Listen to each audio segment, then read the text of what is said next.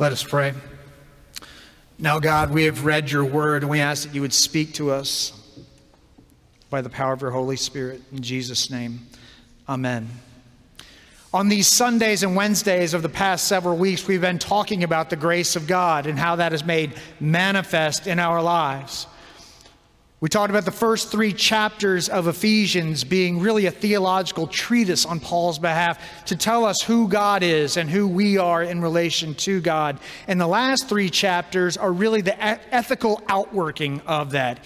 Based on this theology, based on who God is and who He's created us to be, we will behave in this way. We've seen it over and over how the grace of God is a theme of Paul in this particular letter. So here in chapter 5, Paul begins to apply that grace to the most fundamental relationships that we have in our lives, those in our family, the relationships in our homes where we are formed and where we are shaped through the course of our lives, relationships of husbands and wives, of children and parents, mothers and fathers. Grace at home begins with a foundational commitment that we read in verse 21 of chapter 5 today. Be subject to one another out of reverence for Christ. There's an assumption that Paul makes in writing this letter that the people who he's writing to are in Christ, that everyone has submitted their life to the Lord Jesus Christ. And out of reverence for the Lord Jesus Christ, then they would build those relationships with one another in their homes and in the church community.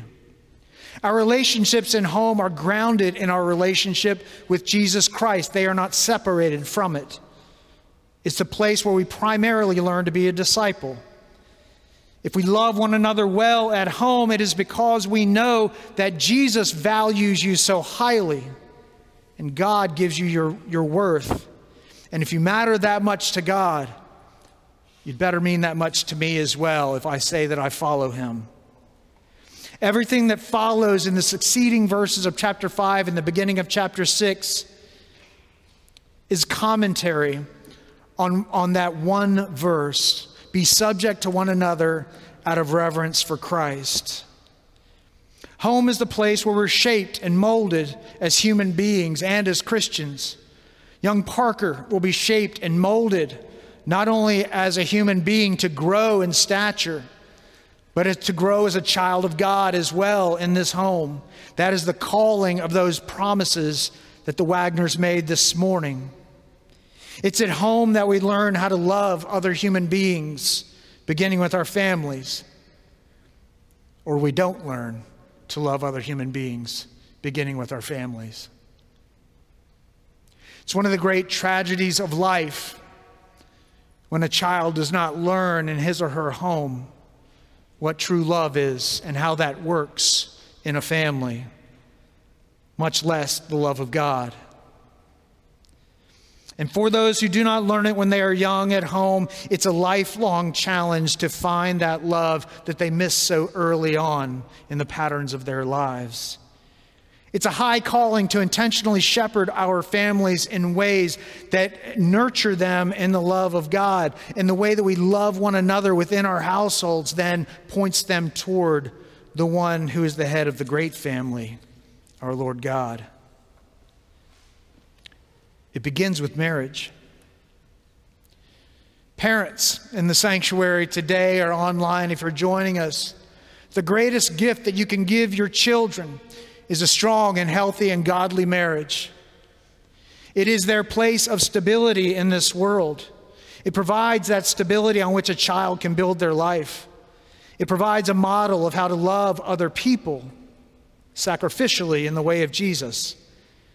In fact, marriage is not just for our children. Did you know that our marriages have a mission in this world? In Revelation 21 and even here in Ephesians chapter 5, we are told about that mission because we are embodying the bride of Christ. The way we love one another is a reflection of how God loves the church. What would somebody know about the way God loves the church by the way you love your wife or by the way you love your husband? It's a reasonable question to ask based on the text today. But the reality that we also have to come to terms with is that marriage is hard sometimes. Can I get an amen? Not a loud one, just in your heart. An unspoken amen. I know your marriages are perfect. We have to admit that, though, don't we? When I was having some relational issues back when I was in college, one of my great mentors, she's a woman in her 80s now named Gladys Keating. She said, well, Owen, you know there's a difference between men and women, and it's not just the plumbing. Those differences make it difficult sometimes. They make it a challenge in marriage, and our own sin makes it a challenge in marriage sometimes as well. To love one another as Christ has first loved us. I kind of love the way that Paul brings back that passage from God speaking in Genesis when he says, the two shall become one flesh. That is a process of a lifetime, coming together and being one flesh and reflecting how God loves the church in our marriages. But Paul says that out loud here in chapter 5, and then he says, this is a profound mystery. And there are some days when I could just go sit on the back porch when we're just at a spot in our marriage. I was like, this is a profound mystery, isn't it? How in the world is this supposed to work? Because the problem is, I'm a mess. We're all messes. We're all broken. We're all sinful. We're all lost in our own ways. But God offers us this gift of grace in marriage, if we will but receive it. One of the things that we have to employ is a central virtue of the Christian life being humility. Humility is indispensable to a healthy and godly marriage. Our life begins and it ends with submission to the Lord Jesus Christ. And we remember that C.S. Lewis said that humility is not thinking less of yourself, it's thinking of yourself less. It's not beating yourself down, but it is putting another or others before your own interests and needs in life. Marriage is a primary place of understanding and growing in the truth of humility in the love of God. When we make our vows to one another in the covenant of marriage, those vows become promises that then shape us for the rest of our lives. They really make us who we will become in some measure. When we pledge to love one another in plenty and in want and joy and in sorrow, in sickness and in health, as long as we both shall live, that requires humility because it puts the other before me.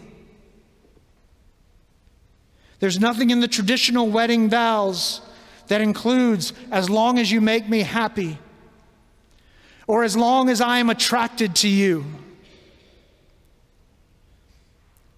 The covenant of marriage is a mirror of the covenant that God makes with His church of faithfulness that requires humility within our lives as we bind ourselves to one another. When I was a single man, I really highly valued simplicity. Y'all know I didn't get married till I was 39. And I just thought, simplify your life, simplify your life. And then I got married. And then we had kids. Simplicity isn't even a faint memory anymore. It's just gone conceptually for me. And I tell people that life is infinitely more complicated than it was when I was a single man. But it is infinitely better as well.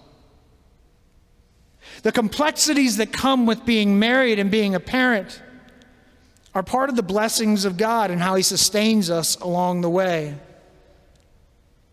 Giving another person a vote in your life is an act of submission. It is an act of humility to say that their opinion matters over you as well. Too often we enter marriage with a vision of what is to come that is unrealistic and even unbiblical, even in the church many times. We live by cliches like happy wife, happy life. And too often we believe that getting married will make us happy or fulfilled in and of itself in our lives. But friends, we quickly find out that that's not always the case, is it? Not every moment is wedded bliss. Stanley Hauerwas cuts through the facade when he writes this: destructive to marriage is a self-fulfillment ethic that assumes marriage and the family are primarily institutions of personal fulfillment, necessary for us to become happy and whole. The assumption is that there is someone just right for us to marry, and that if we just look closely enough, we will find that right person. The moral assumption overlooks a crucial aspect of marriage. It fails to appreciate the fact that we always marry the wrong person. We never know who we marry, or we just think we do. Or even if we first marry the right person, just to give it a while and he or she will change. For marriage, being the enormous thing that it is, means that we are not the same person after we have entered it. The primary challenge of marriage is learning how to love and care for the stranger to whom we find ourselves married. That's from Stanley Hauerwas, and Tim Keller in his book, The Meaning of Marriage, has a chapter that quotes Hauerwas's work here. And I actually copied it as an article and handed it to a number of couples when I was doing premarital counseling. And they would just look at the headline, "You never marry the right person." And they would kind of freak out, which was fun. No, I think she is the right one. That's not one. Okay, yeah. Let's talk about this. But we do. When we make the promises of marriage, it changes us because our core commitments in life have changed in that moment. The things that will drive us and shape us going forward through the course of our days. It changes us in that very moment. Much less are we different people 5 years, 10 years, God willing, 50 years down the line.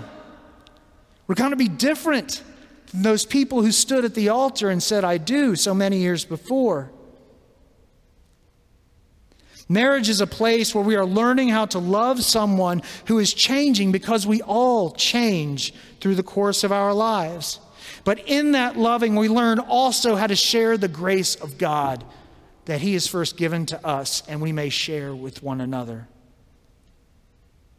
Grace is an indispensable element of a healthy and godly marriage. Tim Keller writes that in order to understand God's design for marriage, we have to first understand the gospel itself. And the gospel, as he says, is this: that we are more sinful and flawed than we ever dared believe, yet at the same time we are loved and accepted in Jesus Christ more than we ever dared hope. Is that true of our marriages as well? Are we really worse at it than we ever thought was possible? And yet, we are more loved by our wives and our husband than we could have ever dreamed of. That's that picture of God's love when marriage is right. The only way the gospel can work is by grace, and the only way that marriage can work is by grace. By understanding that we have received the grace of God and that we are now compelled to share that with those whom we love. Because guess what? We're all a mess.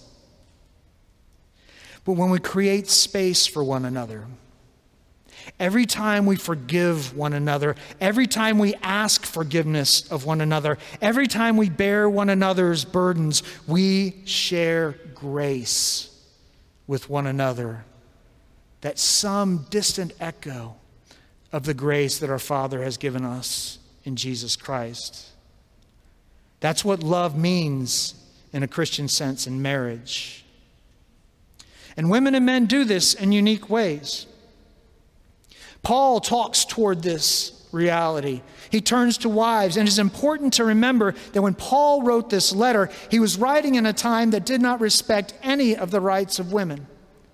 Indeed, it was a time and a place where they were second-class citizens and counted as property of men under the law. So the fact that he even addresses women directly in this letter speaks to the importance in the early church of the place of women in those places, the place of the downtrodden who were brought up into freedom. And while there are distinctions made here about the manner in which wives and husbands are subject to one another, the overriding theme of this whole section is mutuality, of giving of ourselves in favor of the other. When wives are counseled to be subject to their husbands here, husbands are called to love their wives as Christ loved the church. How did Christ love the church? He gave himself for her. He sacrificed his life that she be made whole and holy. The call to marriage is not the call to a pursuit of happiness or fulfillment. The call to marriage is the call to lay down our lives for one another. And is that the way we are approaching our marriages today, to the glory of God? Do we approach it as an opportunity to lay down our lives in humility and in grace so that others can see a picture of how God loves his church in Jesus Christ? Indeed, someone said way before me, marriage is not designed to make us happy, it's designed to make us holy. And it functions most highly when each of us involved in marriage is intentionally working toward the holiness of ourselves and of the other. When that is our greatest pursuit in our relationship, is that each of us is drawing closer to the Lord Jesus Christ by the power of the Holy Spirit. Each in marriage is bound to one another in sacrificial love. And as we read at the end of chapter 5 in the final verse, Paul says, each of you must love your wife as you love your own body. And wives, you must respect your husbands. Love and respect goes a long way because it's God's prescription for our marriages and for our lives. The relationship of husband and wife is the core of the home.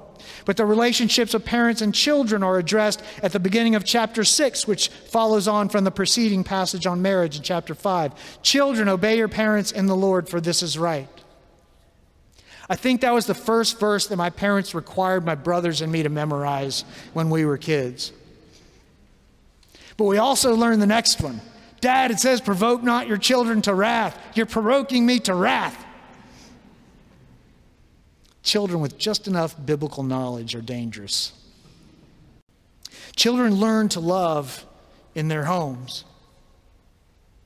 And this learning is not just for the sake of the other people dwelling in that house, but it's also a training center for the love of God. In our homes, as we learn to honor our fathers and our mothers, as we learn to be obedient to our fathers and our mothers, it is a training center to learn to honor God with our lives, to be obedient to God in our lives, to submit to God's will in our lives and not just what we want to do all the time. Children begin learning this in their homes. Children must learn the value of obeying their parents as a means of learning to be obedient to God as well, further down the line. And we as parents need to take this seriously. We need to take seriously the place that we have that is reflecting the very presence of God in the lives of our children. It's a frightening and heavy weight, but it is a glorious gift that we are granted. The fifth commandment calls on us to honor our fathers and mothers. And it's hard enough when you're a kid, much less when you're an adult, right? Because life sometimes gets complicated. Parents and children, their relationships sometimes get complicated. Where is the grace in that place? When we have the grace of extending forgiveness, of receiving healing from God, that is the presence of the Holy Spirit in our relationships with our parents and with our children.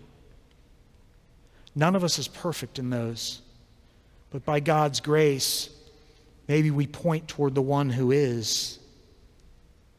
Our family lives are profound, living, flesh and blood parables of the love of God in this world.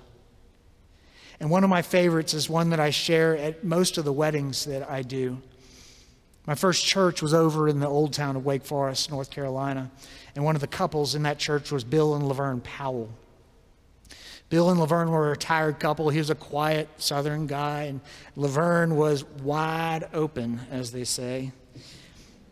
They invited me over for lunch one day in their backyard and told me about when Laverne had experienced brain surgery for a tumor some years earlier.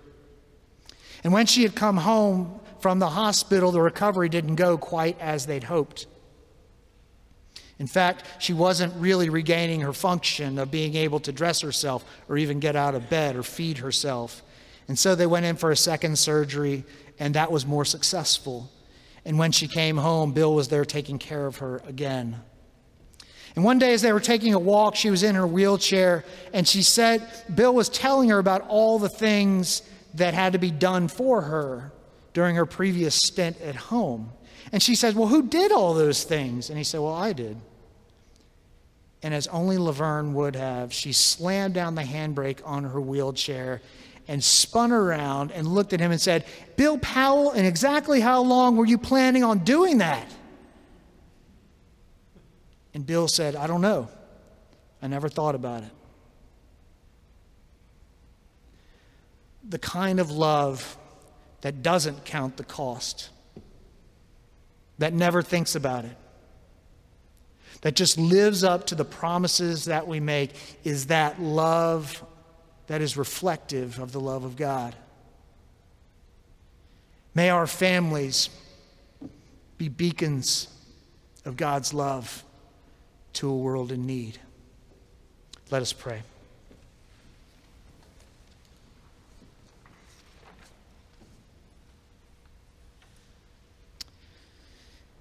And so, God, today we do come before you humbly as those who have received the gift of your grace. Lord, we can make a mess of our families sometimes, and sometimes our families can make a mess of us. I pray for those who didn't learn about love in their family growing up. For those who didn't have a mother and a father to care for them and to model the love that you have for your children. I pray for healing, Lord. For the ones even in this sanctuary today who are broken and lost because of those long-standing wounds. I pray for your healing spirit to be upon them. And God, I pray that you would empower us as we go out from this place to truly be different, to stop chasing mere happiness and fulfillment and instead follow your example to lay down our lives for one another.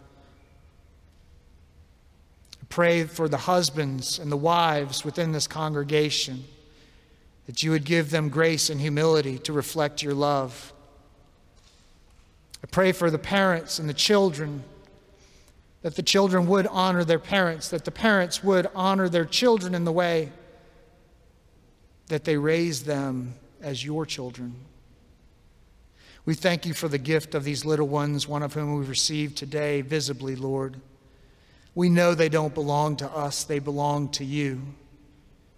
And you trust us with this great charge. God, we love you. Give us grace for that to be reflected in our homes and in our families and in our marriages. And may we give you all praise and glory. In Jesus' name, amen.